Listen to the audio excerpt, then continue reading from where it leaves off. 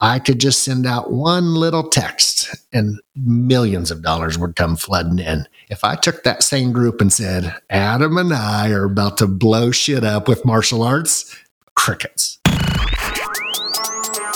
Welcome to the Relentless Entrepreneur Podcast. They've been trying me, but I'm resilient for real. Follow your path to success alongside icons. I like all the profit, man. I hardly do percents. And industry leaders in martial arts and fitness. I'm a hard hitter. Hey. This is the Relentless Entrepreneur Podcast. Let's get it. And now, Adam Kiefer.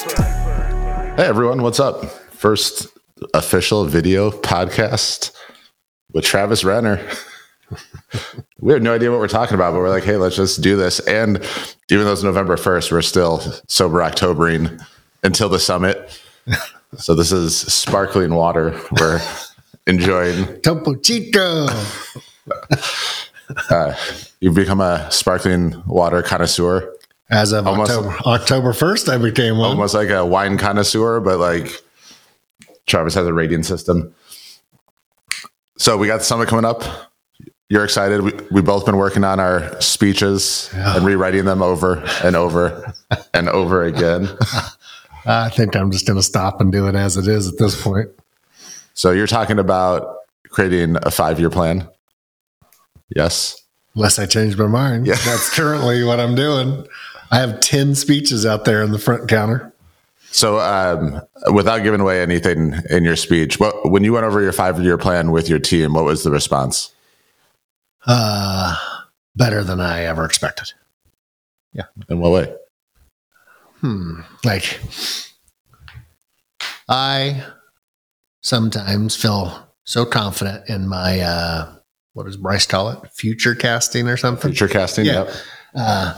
It's probably one of my greatest gifts, but to put it on paper and to walk people through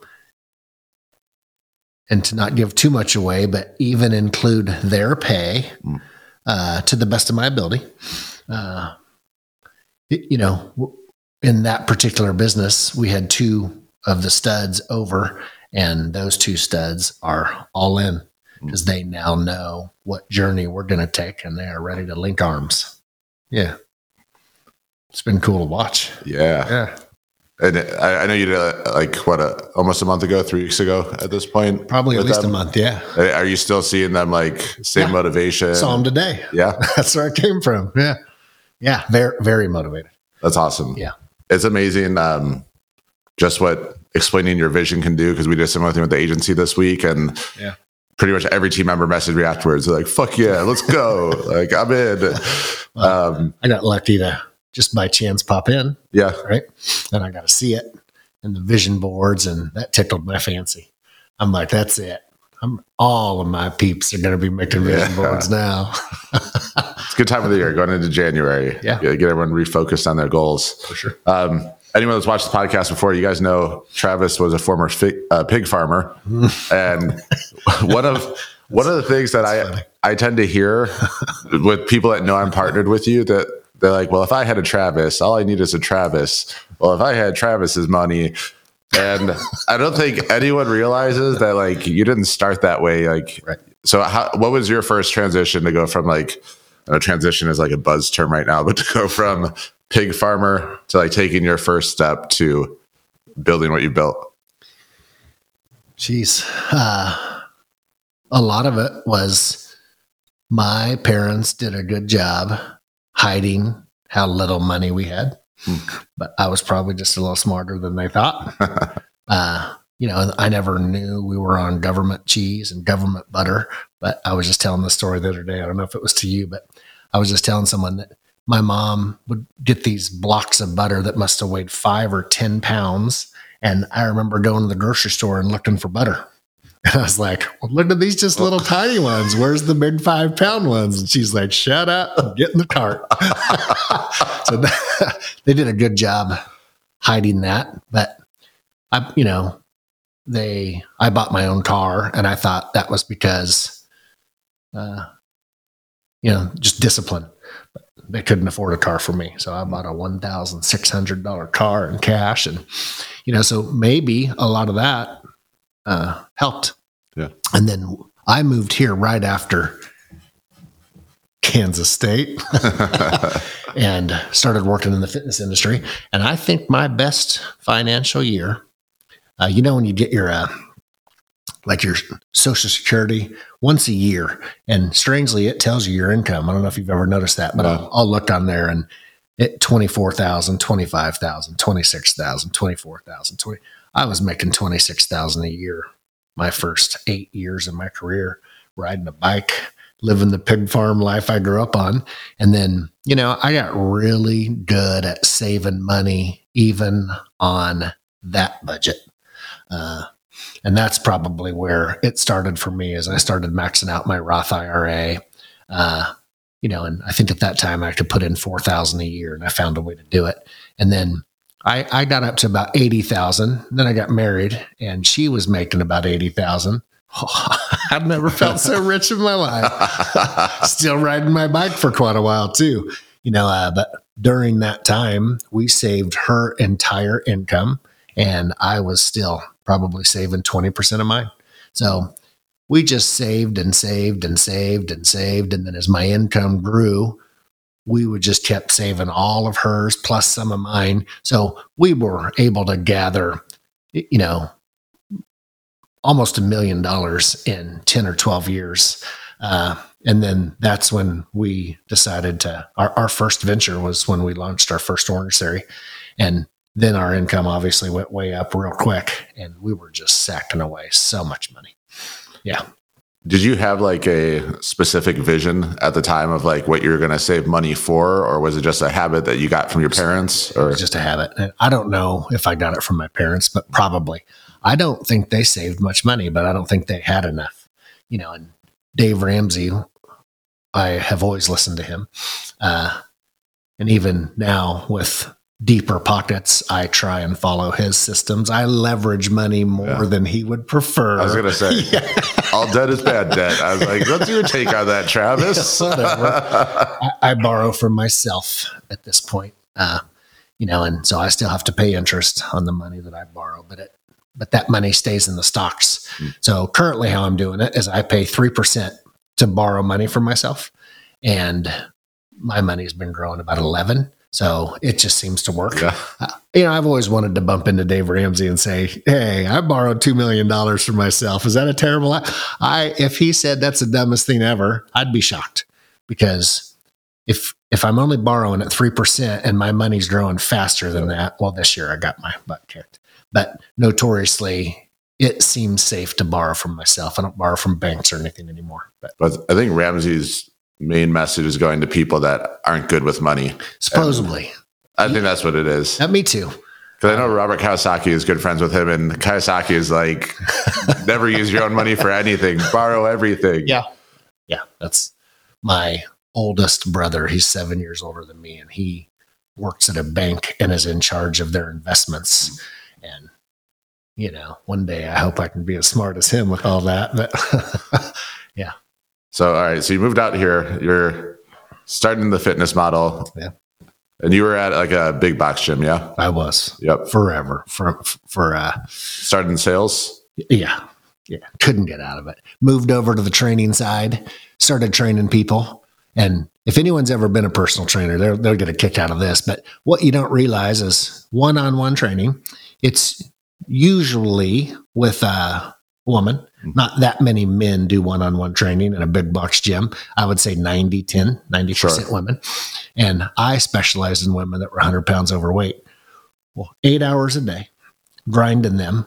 And every time they caught their breath, they were complaining. I would be too if I was 100 pounds overweight. Sure. If you're 100 pounds overweight, you usually have some deeper issues. And being around at 8 hours a day and just going home and then coming back 8 hours a day, I didn't notice the toll it was taking on me. So then I moved over. I stayed on the personal training side because I loved it. I helped so many people lose 100 pounds plus.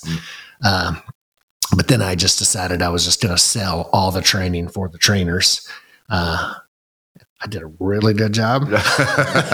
You couldn't believe the sales I was able to do back then. And I think that's what gave me the confidence to, my kid's mom, her name is Becky, and the two of us decided to invest in Orange Theory. And believe it or not, our first move was to buy the state of Arizona. And that's a pretty bold move, but I'd already been doing this for 20 years. I had probably, at that time, I was probably managing 600 people.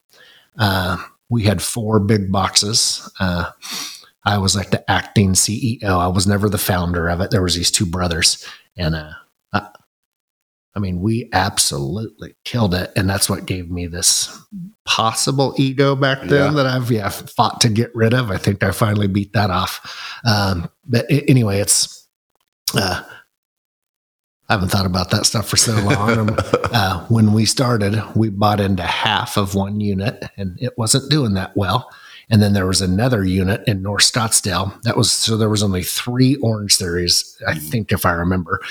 We tried to buy into both of those. The other guy wouldn't let us. And then from there, we just started building because we had a decent nest egg. And I think back then an SBA loan, we would put 20% down and they were about $300,000 to build. So $60,000 to open these up. We were able to open quite a few. Oh, that's awesome. Yeah. And because we're so good at pre-sales, that's what I did for the big boxes too.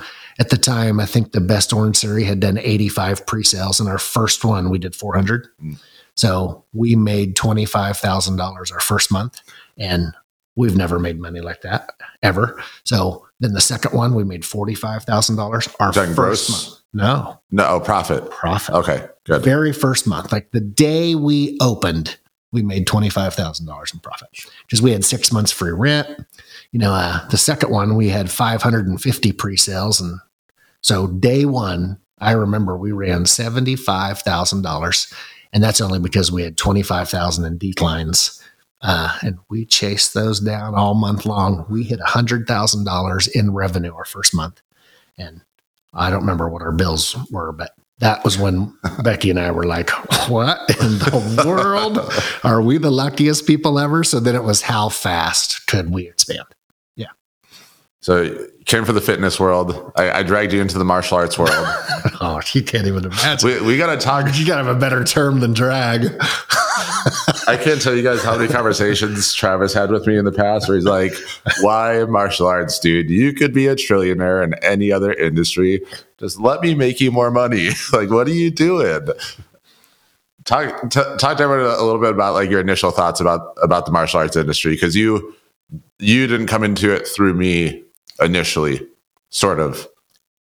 I think I dragged you all the way in, and you had like a pinky toe in before that. You want me to go all into all of it? Yeah. All right. Let's do it. All right. Yeah. Just checking. Yeah. The way I got in was a very close friend of mine. I always say best friend, but I don't know if that was quite true, but a very close friend of mine. He had been with me through the big boxes. When I left and started Orange, he was the very first person I recruited. The day I quit, I met with him the next day. He kicked butt with me all through Orange, and then I sold. And right then, I got a pile of money that I wasn't quite used to. I was used to making money, but I wasn't quite used to that. Yeah. We sold for a deep 8-figure deal. Yep. And when that got wired to my account, I felt like Tom Brady. I was like scratching my head. Doors open, popping champagne. There was plenty of that. Yeah. It was very confusing to Becky and I. We just kept texting each other like, what is going on right now? So, and nice thing is he was one of them that owned 10% of one of them with me. So on that day, I believe he got a $100,000 check as well. I made many millionaires that day from a lot of my staff. And that's probably the day I realized that tickles my fancy the most. So anyway, one of my giving back things is this dear friend of mine, I'll leave unnamed. He doesn't deserve that because it ended up turning sour, but he owned his own martial arts school. And I remember going to his grand opening and I was like, not bad. Like, he did very little budget. And I was like, man, you can open these things up for like near zero. Yeah. And unfortunately, too many people do. Yeah.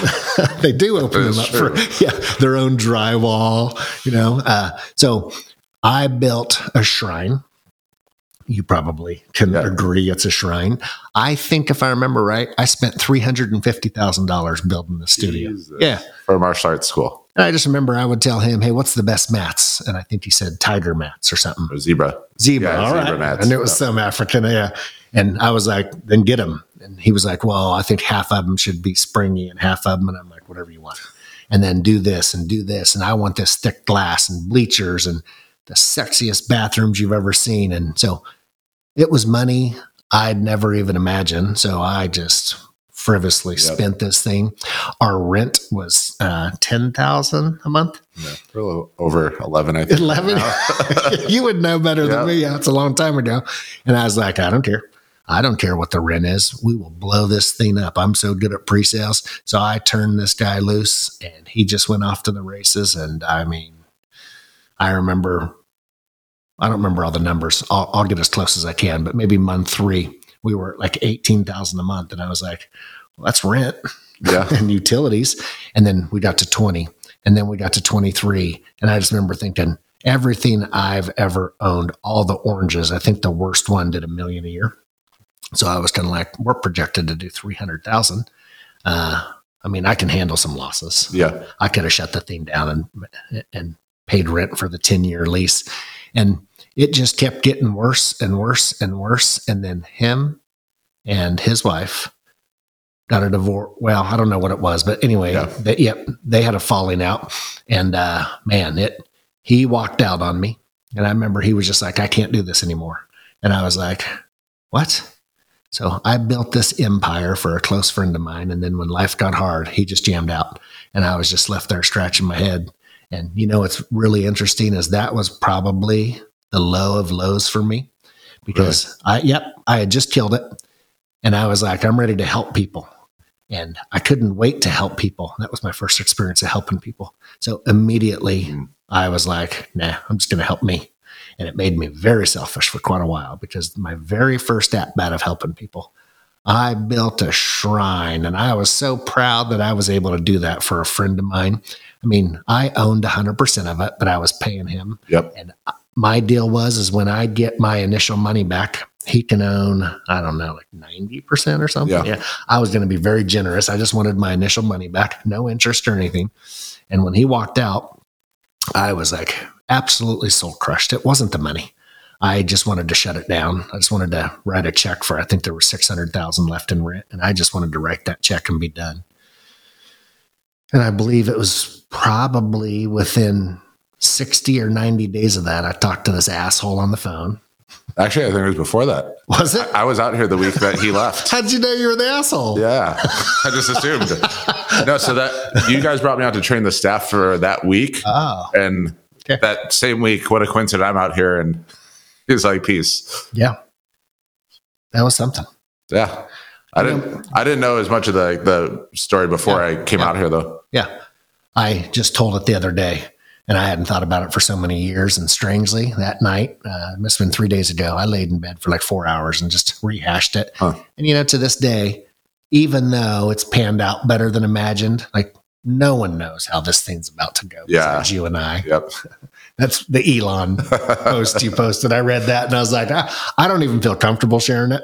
I'm not as weird as you in that way. If I shared that with anyone in my group, they'd be like, did you just say that you're going to do that in martial arts? And I'd be like, I know. The funny thing is I share it with martial arts people. They look at me and they're like, yeah, right. In martial arts. Okay.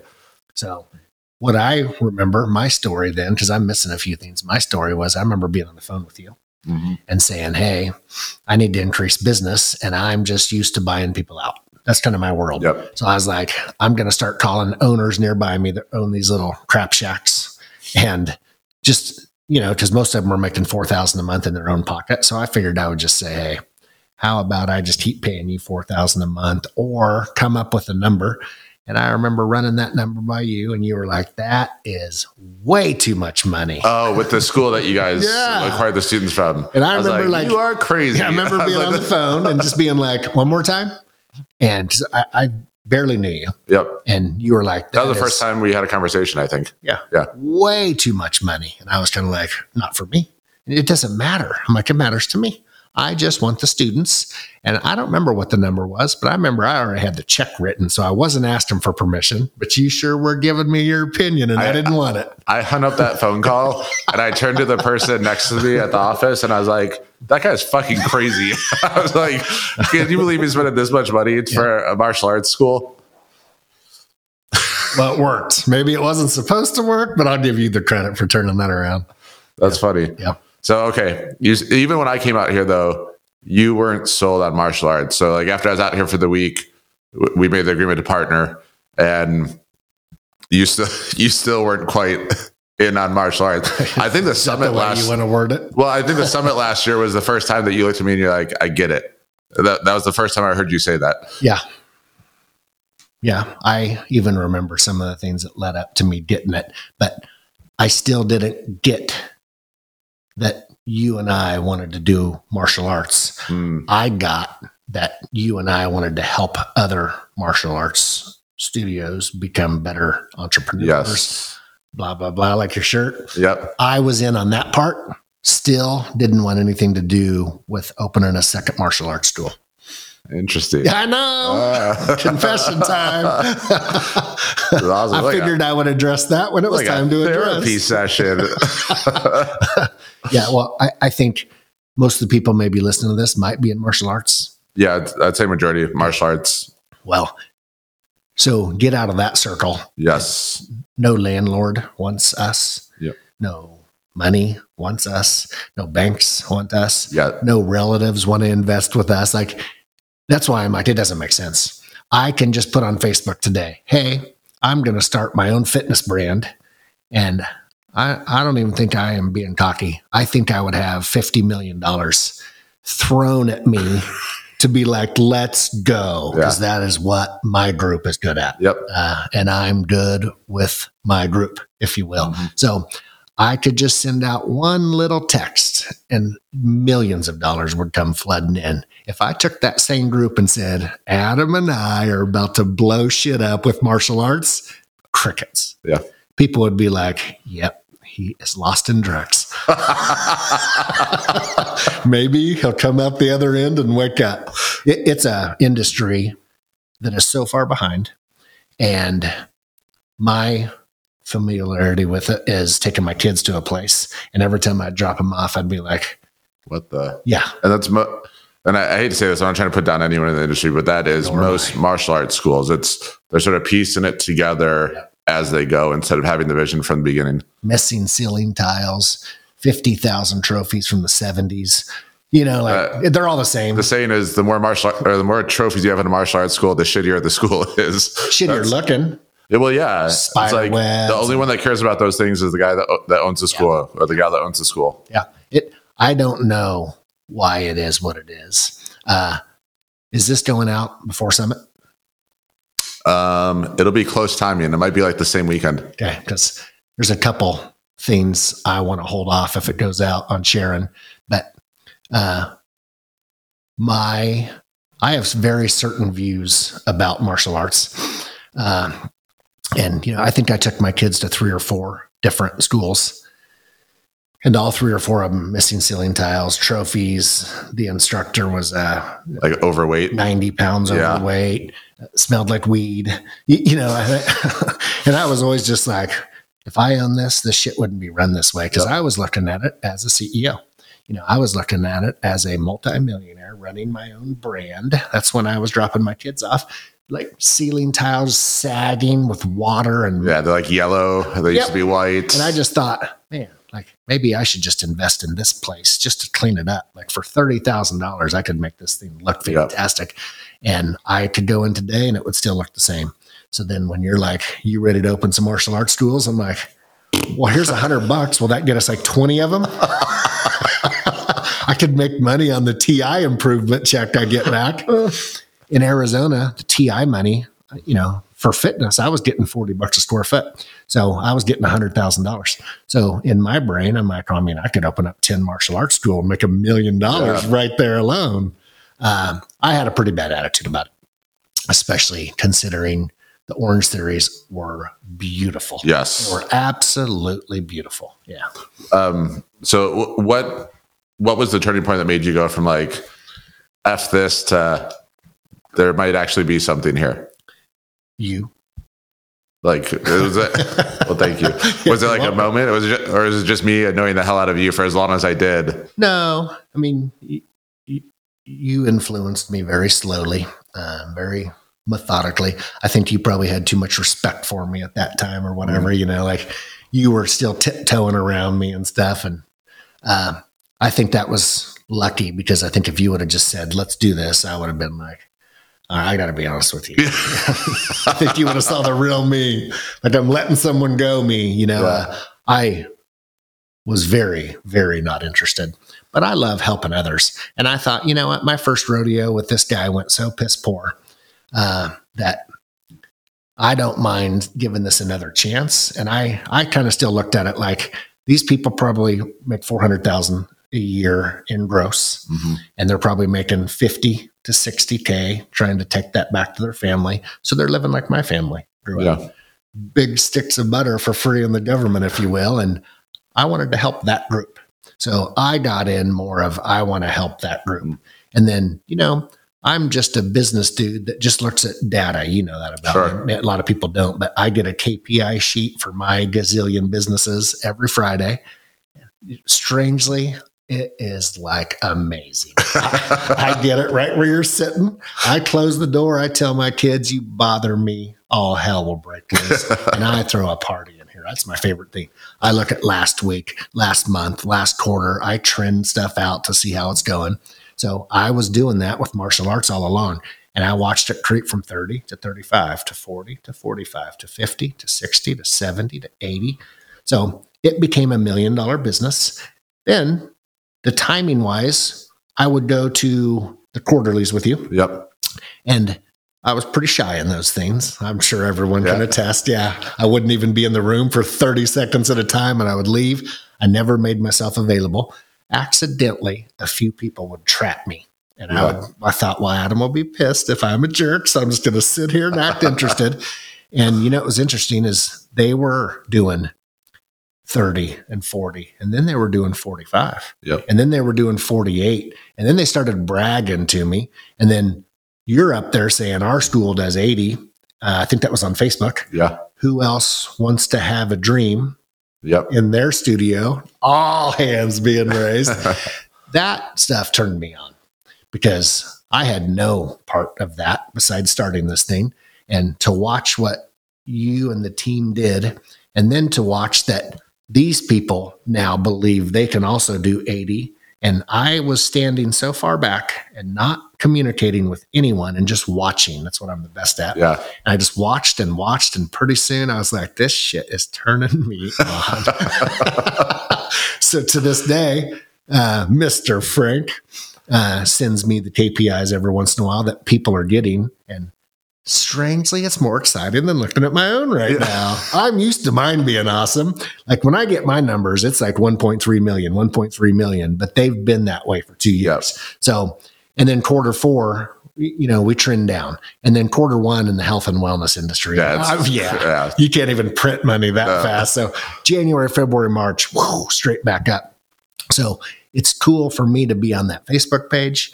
I now am addicted to it. Everywhere I go, that's all I look at. I haven't scrolled Facebook for so long, but I got a Relentless CEO. Karen will post something, whatever it is, and just, here's how we did it, trunk or treat. I read every damn one of those things. I see names I start recognizing, like, hell yeah, man. It's funny how it just happened so organically for me. I didn't even want to be part of it, and I'm sure people felt that. I'm sure people told you that.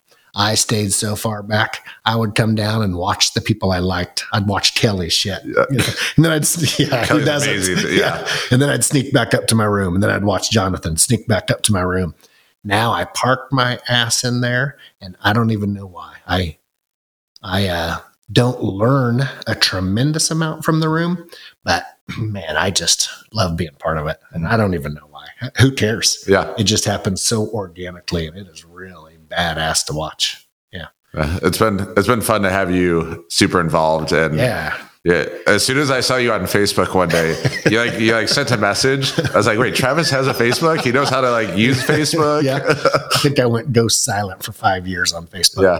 I had it turned off for a few years because, the books I listen to are scrolling that is just for, I agree. it's for goofballs. Yep. Yeah. So I stopped doing it completely.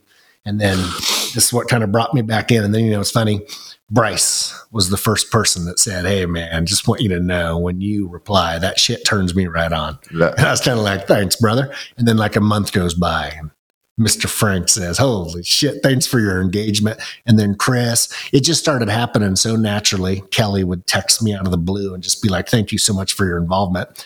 So I started realizing, I actually can make a difference here. Absolutely. I should stop dragging my feet and being an asshole, So I'm all the way in now. I think about it so much. It's crazy. I can't fucking wait for next week. Oh my God. I've been preparing for so long. I may have prepared too much. I'm better natural. Yeah. I might actually be trying to read I memorized this. I got to get in my left brain. I'm so excited. Yeah, I think we're going to change some lives next week. I think the cool thing that you bring to the mastermind group and also just the industry in general is a perspective of an industry that's 10 or 15 years ahead.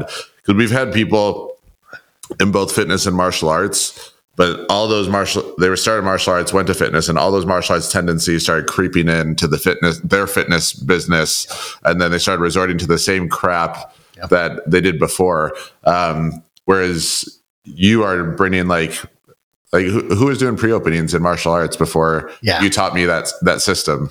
And I think if this industry grabs a hold of it and starts running with it, they're going to realize that the difference it makes. And I know you're talking about that at the summit, how a successful pre-opening. And for those of you guys listening that don't know what pre-opening is when you're marketing full memberships before the location even opens. So that way you're starting cash flow positive. You're not in the red. You're not worried about what if we don't get people coming in the door once we open.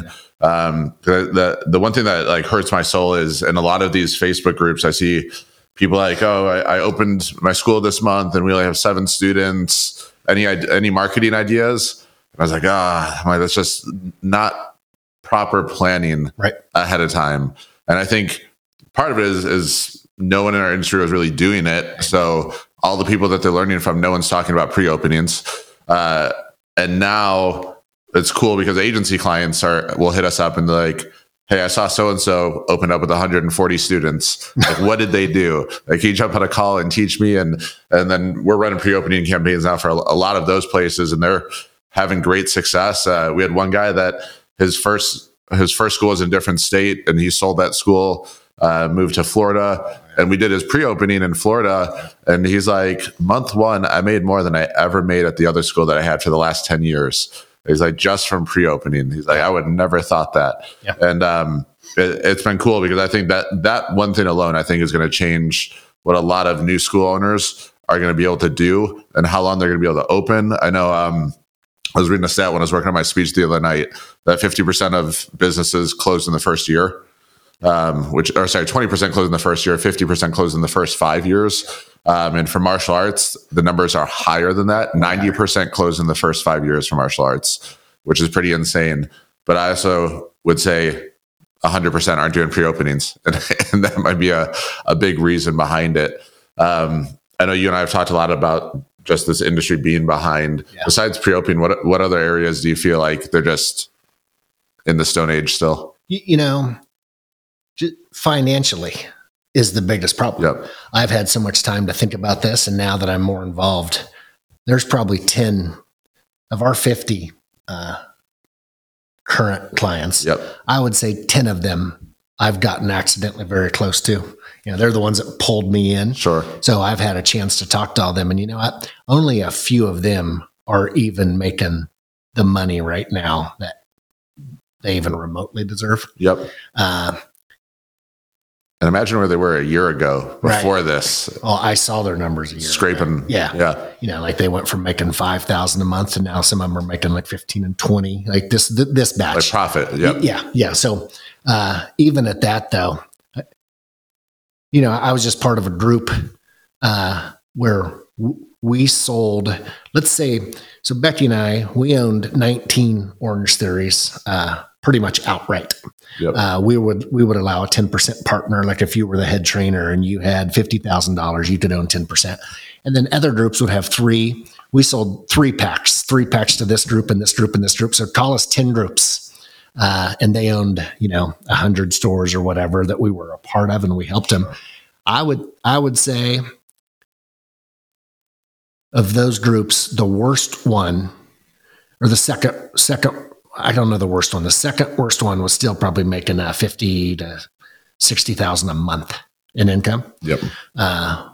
We were making 500,000-600,000 a month, our group, and so with that, the amount of advertising we were able to do, the amount of money we were able to spend on pre-sales. Yep. So that's why people say that, oh, must be nice. But our very first one was Becky, myself, and the guy I bought the karate school for. It was us three, and we set every record ever, and we did it for damn near free. So when people say that, I'm like, careful, Florida University, F you. It hurts my feelings. Yeah. The second one, I did a lot. Becky did a lot. Yeah. I kind of took over the kids at that point because she loved pre-sale for some reason. She likes people more than I. And then a lady named Tasha. And then again, that same guy. And we were able to, we did that on probably a $10,000 a month budget. And then towards the end, we got lazy and we're just throwing like $30,000 a month, just to get the number. But funny thing, I was just thinking when you said, I don't blame any of the martial arts people. And that's why I like this is the martial arts is such a tight knit community and they've created your own inner circle and it's the wrong inner circle. Agreed. But no one knows that. But if you're a 6th degree black belt and I'm a 5th, I already have a tremendous amount of respect for you. So I'll listen to anything you tell me. But unfortunately, you might be able to teach me how to kick, but I might be able to teach you how to kick ass financially. So I think that inner circle is probably why I'm ready to be more involved. Because when I go up there and talk, I already see people giving me the Florida University. Yeah. Pre-sale, you got to go out there. I can actually watch people's body language be like, fuck this guy. My 5-year plan stuff, I'm going to hit all of those goals. I always do. That's the one thing you and I share in common. If we put something down on paper, I'm going to die trying. Yep. I don't know how to stop. It's my addictive personality, which can land me in all kinds of bad places. Yeah. But as long as it's focused on a number of openings and making sure we hit this revenue and maintaining these profit margins, I never miss. So I want to show people because like everyone out there, I don't like when people tell me what to do. So we've been talking about us starting pre-sale for how damn long? Yes. Yeah. Let's don't even go over that. Lease. Yeah, let's don't even go over that. Whole nother podcast episode on this lease negotiation. Yeah. I wish I could say the landlord's name and put him down. Right now, but we're getting closer. But I have no doubt that we are going to just set some pre-sale numbers. Yeah. And you know what? We'll keep our budget. We'll be full disclosure. That's the thing I'm excited for. I would like to throw $100,000 at our pre-sale just so I can look like the top rooster. But I want to do it the old-fashioned way. Yeah. I want to show people that you can get 100 plus, 200 plus with a normal budget from your first studio cash flow and $15,000 a month. And then, I was doing a martial arts 5-year plan out there. I'm sure you're going to shut it down because I just have us open in 2 years. Why would I shut that down? I might tell you to go faster. I know. That's what I'm saying. Yeah. It just went 2, 2. So we have 1, 2, 2, 2, 2, 2 for the next 5 years. And that puts us at 11. And I got done with that. And I have over here how much that costs, how many pre-sales, the net gain, the arm, how much the staff will be getting paid, senior VPs, if someone buys in. I have it all done on one giant Post-it note out in that front room. I'll show you afterwards. And the bottom number is extremely disappointing to me because I'm like, that's 5 years from now, 11. Why only 11? Yep. And I think when people first hear that in the martial arts world, Florida University. Yeah. But you and I look at it like, why only 11? I would rather have 30. Yeah. I think I put 25 on the initial 5 year. And I just did a first rough draft. Yeah, I just did a rough draft. I'm thinking about presenting that. You're the one that brought it up to me. And I'm like, why wouldn't I? Well, the reason I didn't is because I get that Florida University. I do. When I'm up there talking about pre-sales, or better yet, Mr. Fancy Yellow Pants or whatever he was wearing that day, Malone. I love that dude. I looked around. Yeah, I do too. But when I looked around the room, I saw a lot of unengaged people because he's like, let's just tell you folks to do it. And that's the attitude it takes for pre-sale. Oh yeah, 100%. Yeah. So funny pre-sale story. I'm going to forget. I think the trophy might actually be up there, that glass trophy. I think that's what that actually is. That's my one trophy I've kept. You don't have a bunch in like all your fitness locations? No, I think that one's that's a training one. But anyway, 2006, I helped open up. I did a lot of the pre-sale, but I had 4 Bryces. These guys were just as good as Bryce. Like, they were unbelievable. They even looked like Bryce. They were animals. That part's not surprising. Bryce is a stud. So I'm trying to make sure everyone understands these were the best of the best sales guys. Yep. We pre-sold for 7 months because it kept getting pushed back.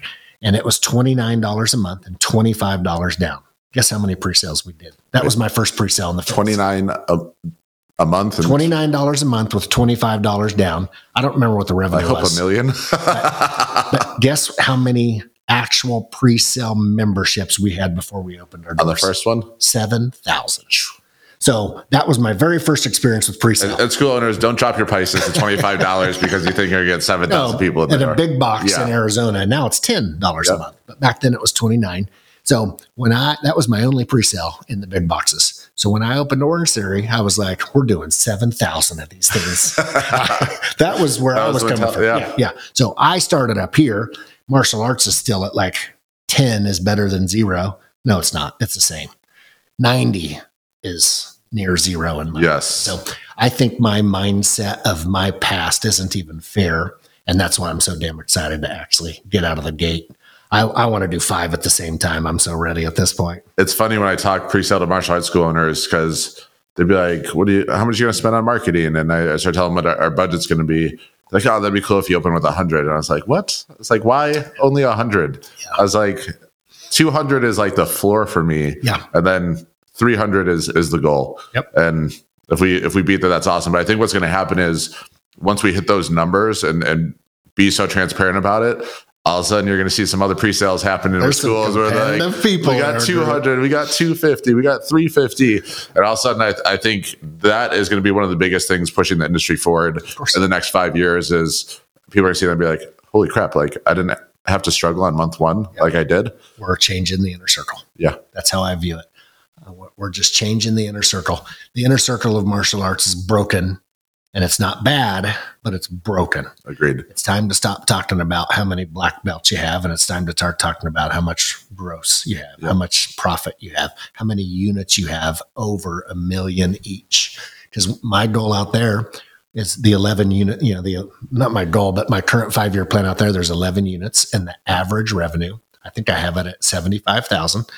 And I probably stared at that for an hour when I got done. I sat out at that big table. It was on that little wine glass out there, and it was just sitting there, and I was just staring at it, and I was like, that's not going to be believable for people. And then I was like, your Elon Musk post. I need to stop thinking these little jackass thoughts.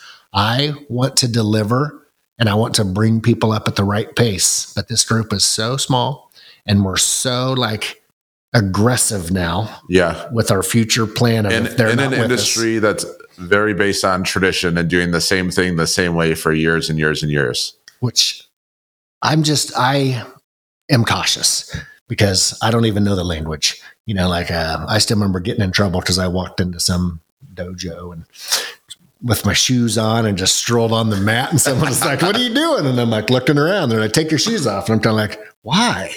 These are my nice shoes. I have really nice shoes on.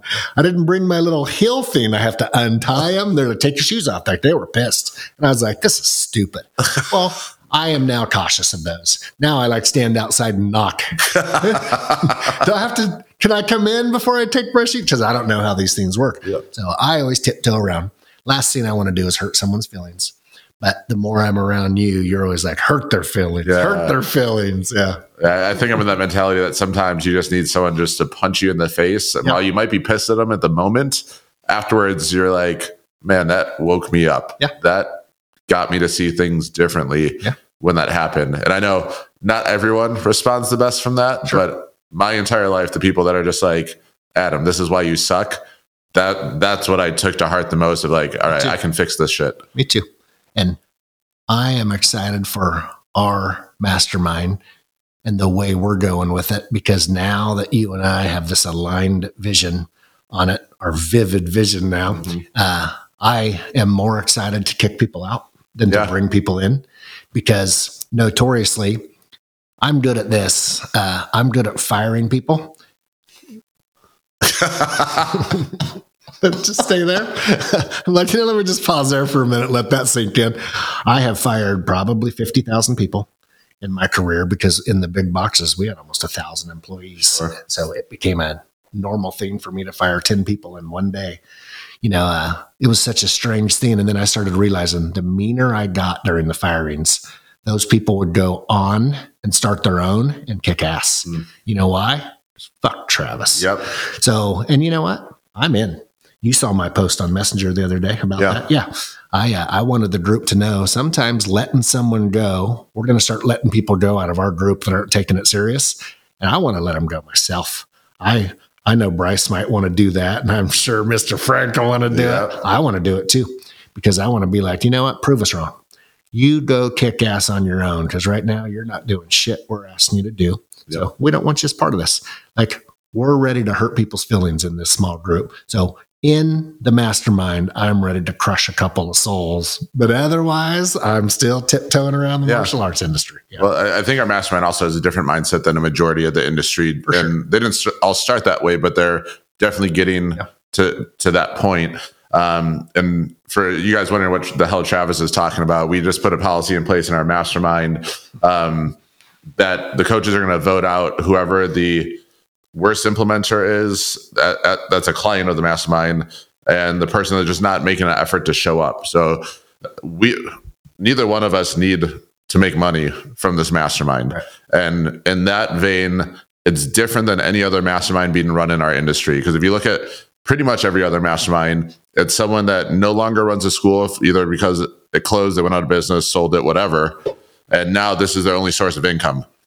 So they're going to take anyone and everyone, no matter how exclusive they say it is, because they need the money.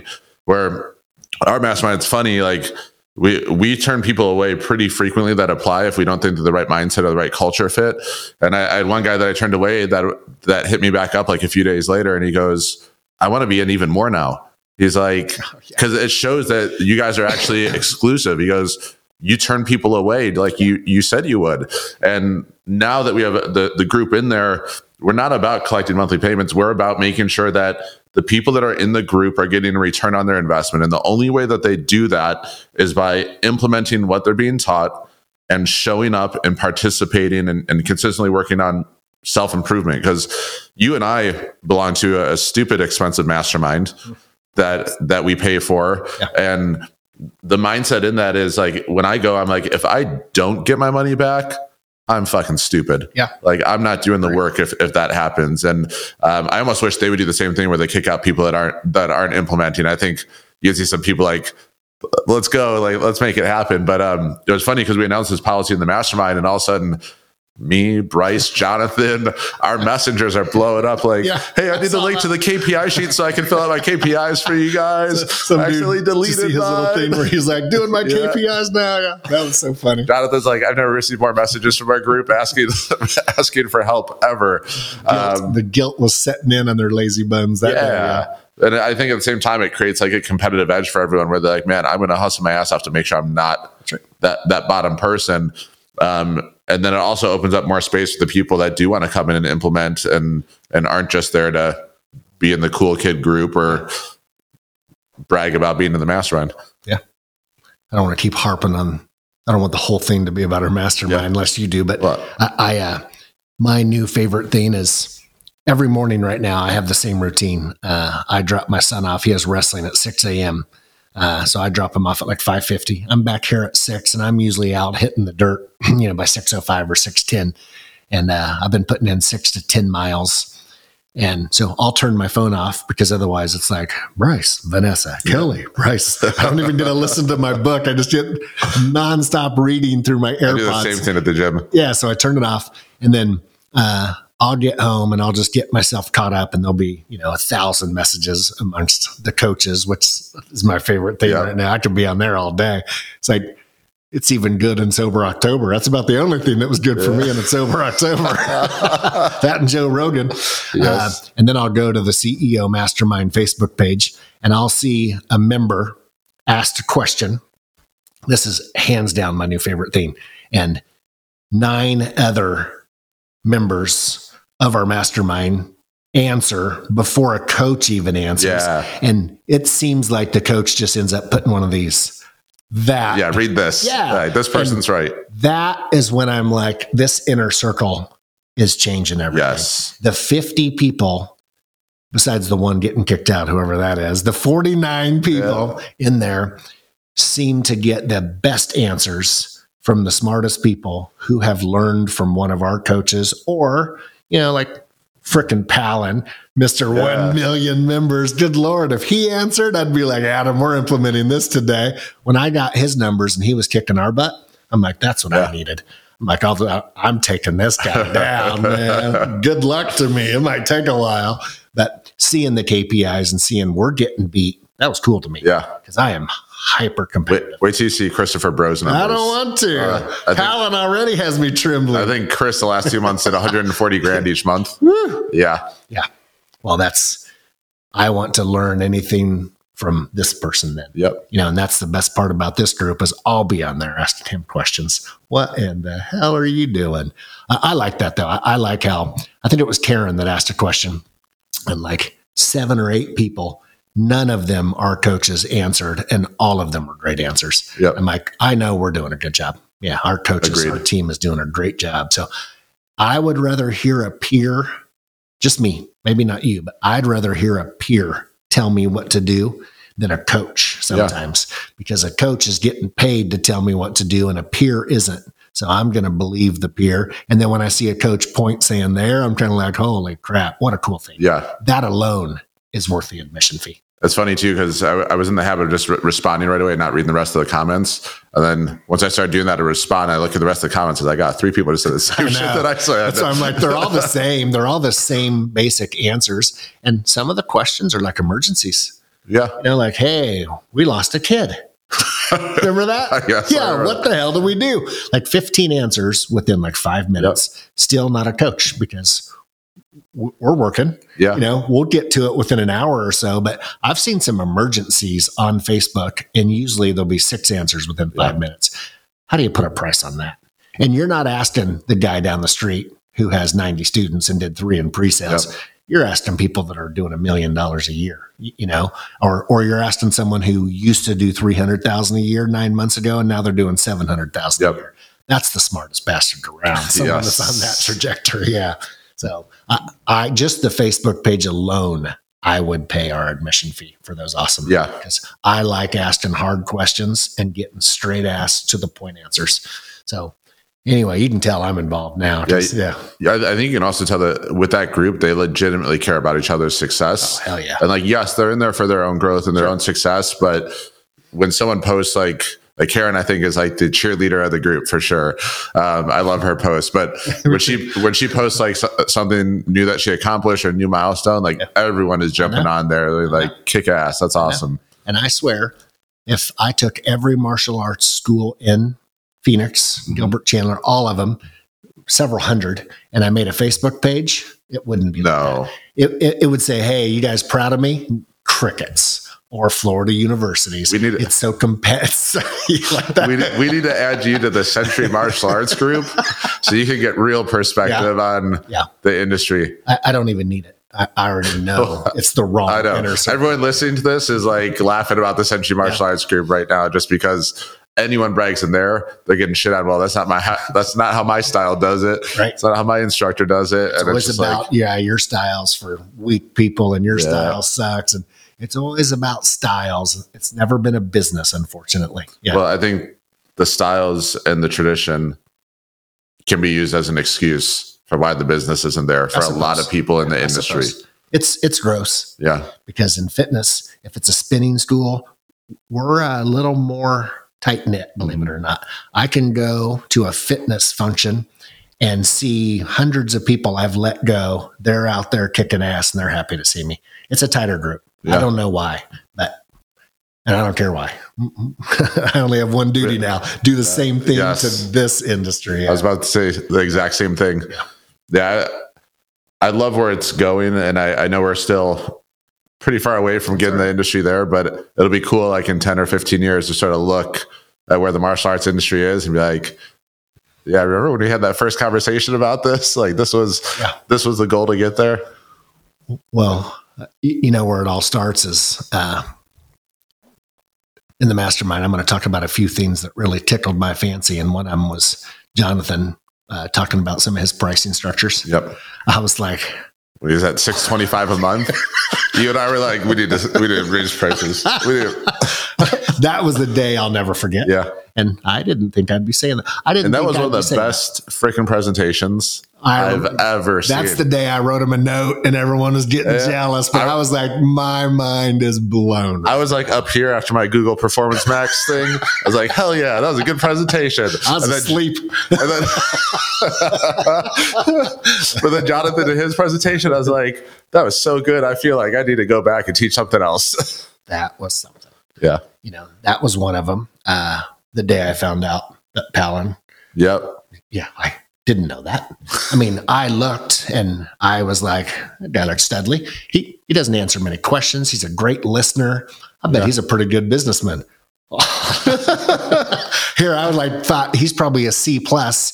I didn't know he was. That's a family run business too. I didn't know he was killing us. So same thing. I got those numbers and I'm like, there's another one of those wow moments. Every time I get one of those, I'm like, see, now the fact that those guys are up there sharing how they did it, that shit turns me. Yes. Because most of the time when you're the stud, you're buttoned up. Just you don't want the dojo down the street to get your, secrets. So the fact that we're all sharing this, and I am hyper focused on stop sharing outside the group for now. Let's kick ass right here, and then let's set build the example. That. Yeah, let's build that. Have you follow Ed Milet at all, or have you read any of his books or listened to his podcast? No, okay. I saw him speak in where was I? Austin. Was that where TNC? No, San Diego was TNC, right? At Traffic Conversion. One of the things that he was talking about is he goes, every family that's a billionaire family, it started with one person that decided to make a change and do things differently to take that family from poor to being a billionaire family. Yeah. And that one person changed the lineage forever. And hearing that, I was like, man, I feel like that is our responsibility for this industry, is to be the one that changes it forever. Like I want in the future where people are like, hey, how do I open a martial arts school? I want to open a bunch of these things. They fucking kill it. And I want them talking about our industry over the fitness industry. Like, keep it the fitness industry, they're still doing this shit. Martial arts industry is like up here. Wow. Like that's what I want to get it to. And that's what I want to elevate it to. And I think hearing Ed Milet speak about that and just like saying, hey, you need to step up and be the one that changes it all. I was like, that is a great mission to have for this industry, is to be the one for it. That's sexy. Yeah. I have some personal, just because I came from a poor family, they're wicked smart, but it's a tradition thing. Like when you get a farm, you don't sell it. You just don't. And I don't know why.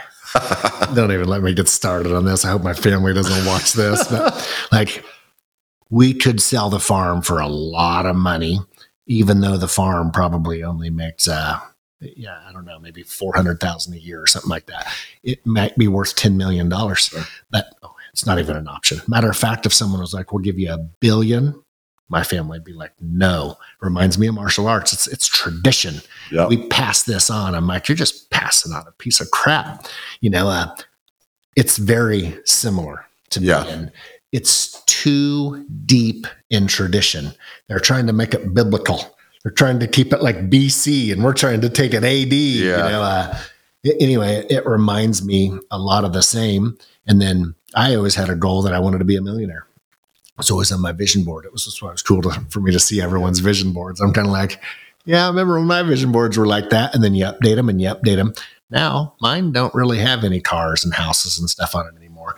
Now mine just has a big letter B because I want to change the lineage. I know I'm going to be a billionaire. Yep. I know I am. And to me, it's cool because I now probably have 10 people that believe me. And those 10 people are all kicking ass. They're all linked arms with me at this point. They see what I see, and they're kind of like, well, I mean, shit, if you're going there, can I tag along? Most of them have passed me at this point. So that's my new thing is I have these groups who will be at this mastermind. But my old executives at Orange Theory now own their own gyms. And they're murdering it. I'm sure. It's crazy to watch. It makes me so much more proud of them than it did getting my paycheck. They're all millionaires now, and they're doing the exact same thing I used to do. They're doing it better. Their pre-sales are killing it. And I don't even know they're opening them. They'll text me and say, coming to my grand opening tonight. I go to their grand opening and I'm like 300 people deep in line. And I'm like, this is so awesome, man. I didn't even know they're opening. And, they all have 2, 3, 4 of these boxes now. And they'll bring the rankings and they'll come have a nice bottle of wine over here. And they'll show the Arizona rankings. And so my 3 executives together own 10 gyms. And they're first through 10th. And not only that, it has a revenue. 10th place is like 63,000. 11th place is like 35,000. Yeah, not even close. Yeah. And it's all just, it had nothing to do with me per se. It had to do with just changing the inner circle. Yeah. Yeah. Just had me getting out of their way and just telling them how awesome they are. And then one day they bought that shit. They knew they were awesome. Yeah. It's the getting rid of the limiting beliefs that I hear so strongly. Still even in our mastermind. Like, oh, but how? It's like, oh, hell not. I sound like biblical sometimes. Our community is just different, Travis. Is. No, I'm just saying that's one of the excuses we get. Our community is just different. I'm like, yes, I know. Yeah. I'm dragging them through like, no, it's not. That's why I'm so excited, though, to get our next one going. I get tired of hearing, oh, I need my own dream. The only way you're going to get your own dream is if you read the 5 levels of leadership. You and I are somewhere between level 4 and level 5. I have a hard time giving myself a 5. If you Same. I'm like, if you want to give yourself a 5, I'll applaud. But I always say I'm a 4.5. And you know what? If you're a 3, you're never going to find a 4. If you're a 2, you're never going to find a 3. Yep. So the thing that people really need to focus on is it's you. It's you. Yeah. If you're listening, grab a mirror. Yeah. Look at that person. If you level up, you will get a dream. Yeah. But the only reason we have a dream is because she answers to you and it's made her level up. Oh, yeah. You've leveled up. She's leveled up. Everyone's leveled up around you. It's cool to watch. Yeah. So I get tired. Oh, if I had his money, well, how do you think I got it? Yeah. I leveled my ass up, man. And same thing. How did you get dream? I keep hearing the same thing. Oh, it's not fair because, well, that school's doing so well because of you. And I'm like, because of me? I'm like, when I was involved, we were doing 25,000. Yeah. So trust me, it has nothing to do with Travis. Yeah. And if I've had anything to level you up, that's awesome. But that's the only credit I'll ever take. Because I always hear people saying that kind of like behind our backs. Yeah. Oh, if I had that kind of money, we haven't thrown money at the school. Like we have zero since I've been here. Yeah. I won't even go into details of why. We got the old controller a mile down the street. We can't throw 10 cents at that thing without her chewing my butt. Yeah. So we've done it the old fashioned way. This next one, I don't really want to throw money at it, but maybe number 3, just because I want to expand so damn fast, I might start throwing some money at it. But that's what I'm excited for. I'm excited to share our budget with our pre-sale number. Yes. Yeah. It will not be 35,000 a month like people are thinking it is. No. Yeah. Even though I want it to be. Yeah. It would go faster. Yeah. We'd be beating people off with sticks at that point. Yeah. It's hard to explain why we're going to do so well, but it's just, if people would follow you for a day or follow me for a day, they'd be tired if they followed me.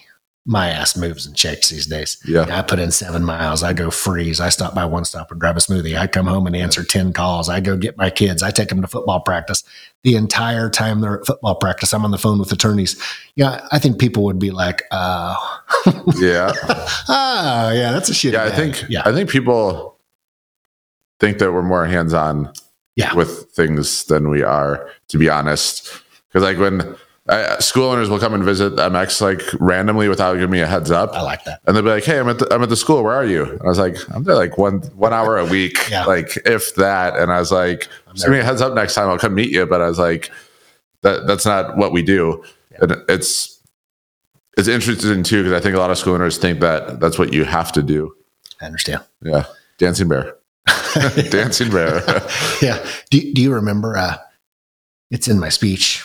I'll need to go grab it. But the guy said, the more your involvement in the business, the less your business is worth. Do you remember that saying? Oh, yes. The more your business is reliant on you, the less your business is worth. Yeah.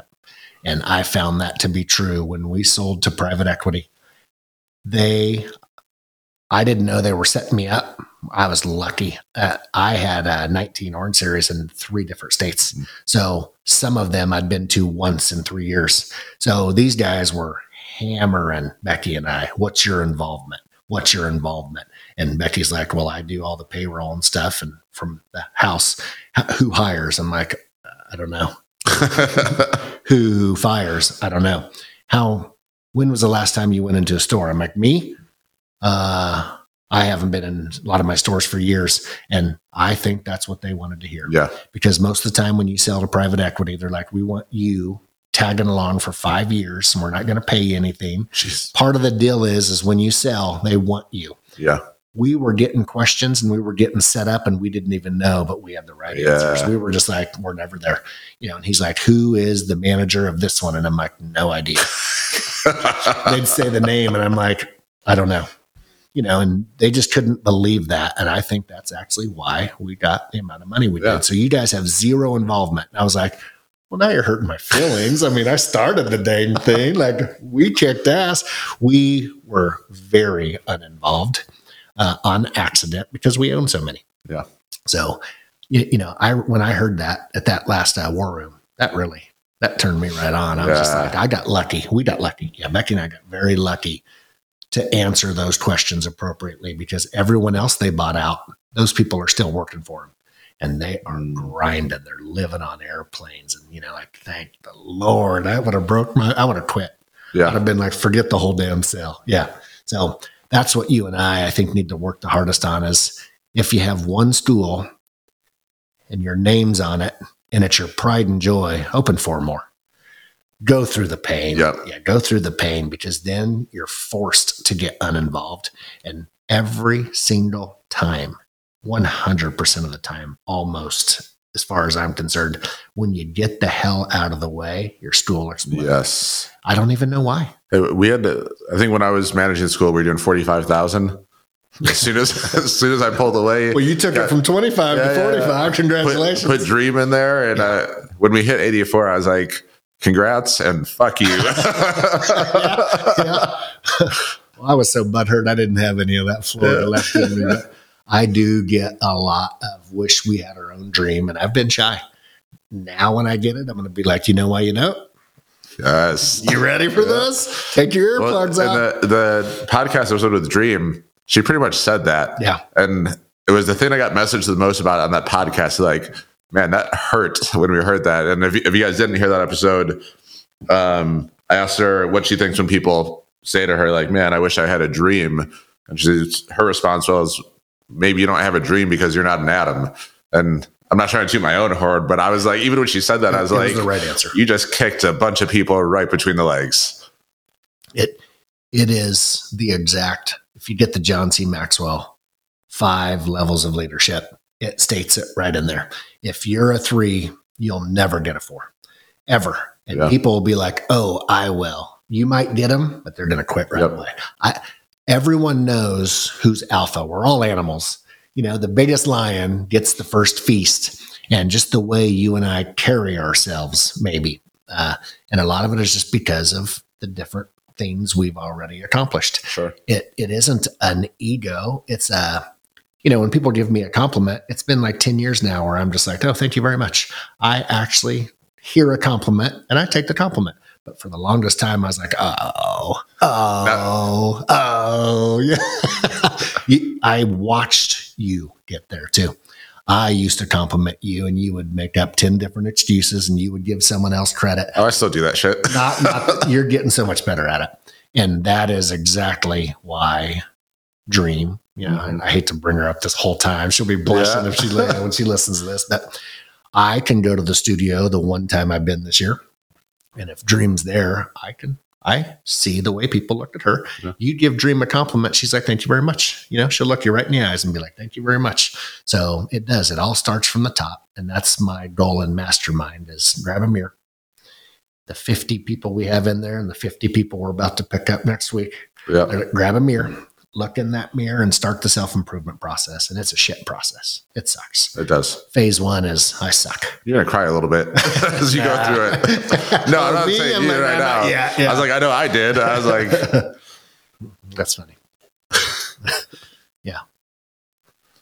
Awesome. Well, I think we did pretty good. Yeah. It's too easy. Yeah, we had you and I could do this for 12 hours. Yeah, we had no intention of what we were going to talk about or anything, but I think it came out well. Make sure if you're listening, you guys subscribe and like so you get updated every time we have a new episode drop. Got to do the business part of it. Travis, thanks for jumping on as always. Come see us at the summit. The summit's already out when this is released. Buy the recordings. Boom. There you go. Have a great day, everyone.